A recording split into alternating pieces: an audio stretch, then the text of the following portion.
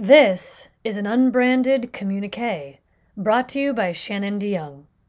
The Value of Quitting, Part 2: How and Why I Exploded My Business. TLDR: The original vision. Timing: I quit. Sneaky old American story. The explosion. Doing my duty. Starting over. And pioneering some new shit. A business manifesto. For your listening pleasure, I share with you the soundtrack for this communique, My Ambient Lo-Fi Beats by James.Young on Spotify. Link and links to all links in this document in footnotes. Text. Hello again. Continuing the story on the value of quitting and why I decided to explode my business. If you missed it, you can view part 1 here. Link. First, I should explain what I mean by exploding my business and confess that in a certain way, it's always been my plan to end it. What I had to learn was how to quit my attachment to how it would happen. The original vision. I've always thought of my business as more than a business. Sure, the point was to make money. That's the definition of a business. But I seek a creative and spiritual component to everything I do, and House of Who Inc. was no different. Here's the original 3-part vision. 1, build a business. 2, make it successful. 3, explode it. Let me explain. For many years, I had been thinking about and actively exploring the purpose of business. Usually it's to make money, traditional profit-driven business. Sometimes it's to further an objective, like curing cancer, mission-driven business. But what about business explicitly as a vehicle for self-actualization? A work of art? A way to change the nature of work itself? What if, I thought, I made a business to explore the mere fact that nothing lasts forever? Kind of a meditation on life and death. We're used to thinking of a business as a thing that is built and then grows and grows and grows forever. Upward sloping line and all that. But nothing lasts forever. What if the point of the business was to experience it like a flower? Plant it, grow it, watch it bloom, and then compost the remains. Ergo, 1, build a business. 2, make it successful. 3, explode it. It would be a testament to the ephemerality of life and a subversive finger to late capitalistic assumptions that success is always and only found in that upward sloping line of profit, progress, and achievement. What a beautiful piece of art I would make, a self-exploding business! This would take years of commitment, and running business is hard, so a vision of this nature would serve as a lifeline back to my creative soul throughout it all, I thought. It would be a fantastic attempt at merging art and business. A truly integrated artist CEO would I be. So I set this vision. 1, build a business. That meant incorporate it, operationalize it, brand it, create culture. 2, make it successful. My fairly arbitrary goal of what final success would look like was to work with Fortune 500 clients and eventually be able to save $2.5 million in order to fund a team of 15 to 20 for a year to make art. 3, explode it. Throw a big party and then close or reinvent the business. I was excited! Let's do it! However, it wasn't that simple. Your job is always at stake. This was a bold choice as a leader to announce a vision like this, and looking back, I probably would have made some edits in my delivery. But at that time in my leadership, I was a full-on, transparent kind of leader, and I wanted to respect my team enough to let them know what was truthfully going on in their leader's mind. But it was triggering. I acknowledge that hearing your boss say she wants to blow up your place of employment could be a little destabilizing. When I announced all this to my team, it was met with mixed reviews. It scared some people, invigorated others, and probably left others scratching their heads, shrugging their shoulders. That's the risk we take as leaders. Our visions aren't for everyone. But here's the thing. There's no such thing as 100% job security. You can lose your job at any time. You can lose your life at any time. You can lose anything, everything, at any time. And you will. I hate to remind you, but everything is temporary. Everything. That was the beauty of the vision. Nothing can escape death, not even business. There are truisms in life we don't like to look at, but unfortunately, not looking at them doesn't make them any less true. In American business, we like to think we're very important and very invincible. But previous generations understood this isn't true. Those who have suffered major losses know this isn't true. In fact, for much of the world that just went through COVID and watched their plans, future, education, jobs, marriage, loved ones, health, what have you, evaporate in an instant, we also know this isn't true. I wanted to embody the idea of impermanence in an art piece parading around as a business. You feel me? As business people, we see endings or inverted profits as failures. We often kid ourselves that as long as we just keep making money and grow, that we'll escape death. We won't. But as artists and creators, we are curious about death. We dance with it. We might even explore death or endings or loss or impermanence in our work. Heck, we might even be working in a medium that is inherently ephemeral, like theater. If it doesn't last, should we say it's not worth doing? Of course not. So I said it was worth doing. I said, it's worth growing a business just to explore how it ends.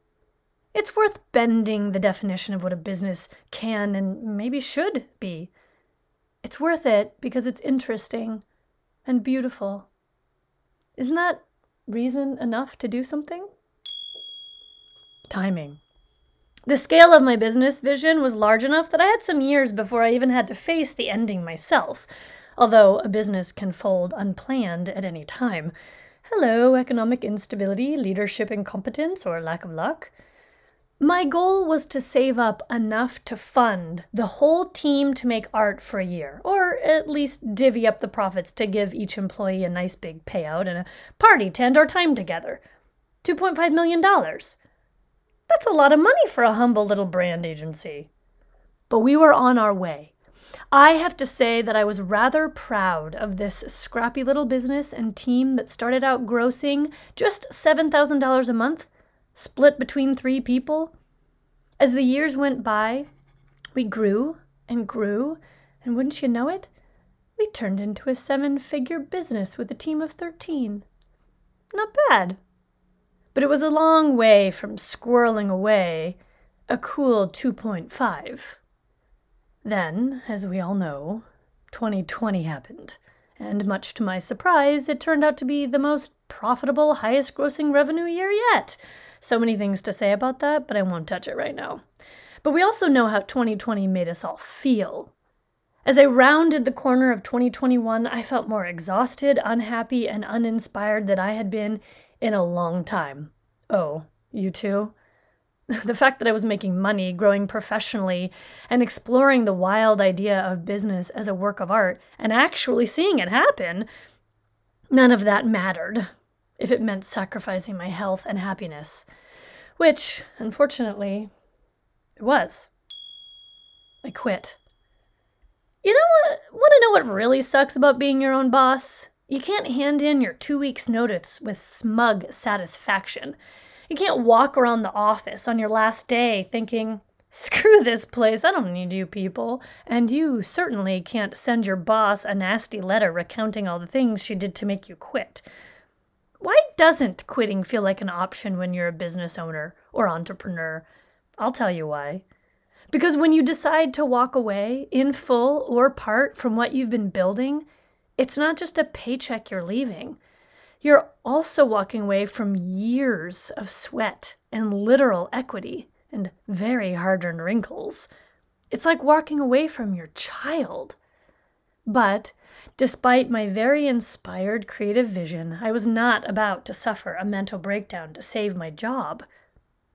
No one should. And yet in America, we do, all the time. Deloitte conducted a survey of 1,000 people, and 77% of people said they've experienced burnout at their current job.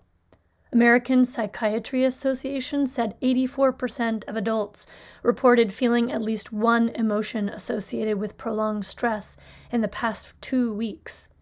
The majority of people who work, which is most Americans, are doing so at the expense of their health and well-being.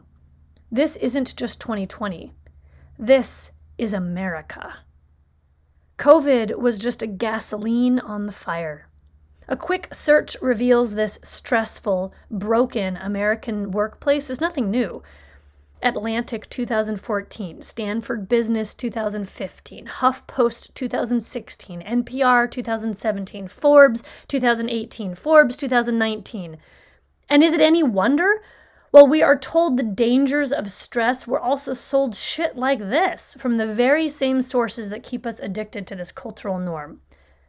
I don't want to run a business that supports this kind of work culture. I quit, and all of that is backed by research, links you can find in the footnotes. Sneaky old American story. So, we were making great money, which meant getting closer and closer to my creative vision, but in order to do it, we were burning the candle at both ends. At one point, fuck the vision was what I thought. Except that I couldn't forget my vision, even when staring down depression, anxiety attacks, and deep loss. I need to accomplish this vision. I can't fail. Does this sound familiar? Wait a minute. This is the same old American story, just dressed in creative clothing. Somehow, because my goal was about making money for art's sake rather than making money for money's sake, I thought it was free from my classic addiction to work. But I had fallen victim to the same achieve at all costs that I set out to subvert. I was still using business, even if business come art, as a measure of my personal worth. If I didn't achieve the goal of 2.5 in my idealized explosion, I would have failed. That's old thinking.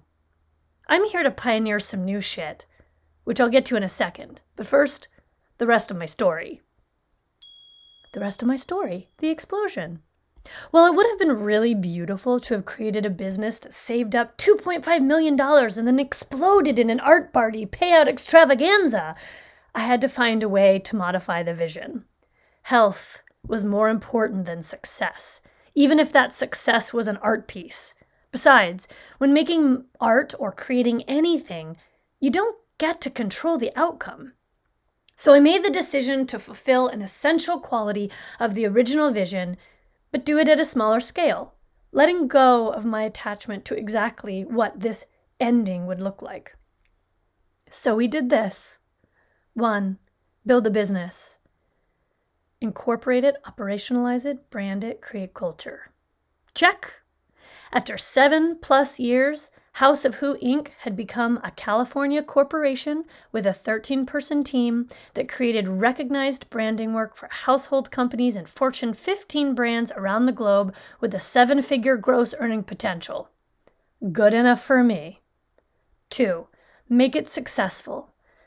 Make $2.5 million.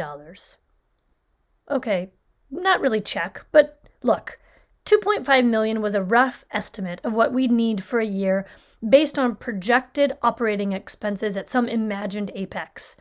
By my CFO's estimate, it would have required about 5 more years.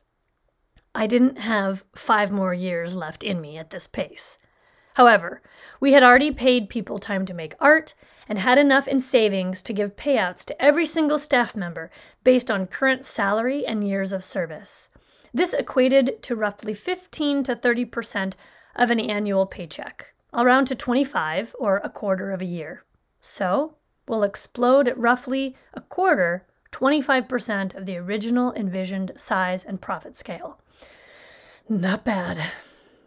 Now, this took some release from my ego, but eventually I was okay with quitting my original plan and going with this 25% plan in the interest of being flexible, sane, and adapting to the realities of creation. 3. Explode it. Throw a party and then close or reinvent the business. Check. We funded people to make art projects, we held internal goodbye party, and we sent out checks. Boom. Was it everything I ever hoped it would be? No. Did it satisfy my deepest creative longing? No. Did I try my best and give it my all, and I trust that it's enough? Abso-freaking-lutely. Doing my duty. There's a well-known passage in the Bhagavad Gita that I think is worth referencing. Here's my favorite translation link if you're interested. It comes from the heart of the story when Arjuna drops his weapon in the middle of a raging battle, refusing to fight. He does not know what to do. The quote is this: "Do your duty, but don't concern yourself with the results. The fruits of your actions aren't for your enjoyment. Even while working, give up the pride of doership. Do not be attached to inaction." Please look at that first part again. Do your duty, but don't concern yourself with the results. Being creative means being flexible. Being creative means quitting what's not going to work and adapting so that it will. Being creative means accepting that sometimes your baby is uglier or less impressive than you'd hoped, but it's still your baby. And thus, I exploded House of Who version 1.0 at 25% smaller scale than I wanted. I quit the idea that 100% size was required for success and decided that success was just doing my duty without promise of results. And my duty was to explore business as a vehicle for creativity. I did just that. So what's next? Starting over. Well, once I blew everything up, I asked myself this question. Starting from scratch, knowing everything that I've learned over the past 7+ years, what business would I create today? Over a single weekend, I made a list of all the lessons I'd learned, my ideal org chart, job description, and plan for a feel-good business. And then I started over and made that one. Here's highlights from that list. Don't work with people who make you feel shitty. This means clients, employees, vendors, anyone. No shade, no blame, no reason needed. They're just not your people. Give your team and clients the benefit of radical, compassionate honesty, even if it means they break up with you. Don't work with anyone who isn't fully stoked about what you have to offer. It should feel like a win-win. Hire the right people, not the affordable ones. Hire people you trust, but trust yourself more. Find balance between listening and leading. An overly egalitarian leadership style can be just as detrimental as an overly authoritarian one. It's never too late to come into joy. Integrity breeds confidence. What worked then might not work now. Have the courage to evolve. Change is inevitable. Quitting has value. I'm now running a new business. Oh, it happens to be called House of Who. Yes, it's a branding agency, but the structure is different. The mission and vision are different. The positioning is different. My job description is different. It's a new business. It's a new chapter in the business, but also my life, made possible only by quitting the not working and the willingness to turn the page. Pioneering some new shit, a business manifesto. When an artist realizes their work is no longer aligned to the spirit of the vision, they revise their creation or the vision so that they do align. I hereby declare a business person should do the same. When a business leader realizes their efforts and vision are not in congruence, they should revise, the way an artist might, with love, creativity, and curiosity, with a willingness to blow shit up if need be. It is the process of letting oneself create and recreate the path, and let the process create and recreate us as we walk it. This is life and business as a creative process. Up next, more on life as a creative process and how to do business like an artist by identifying masculine goals versus feminine alignment and how to balance the two. Thank you, you're welcome.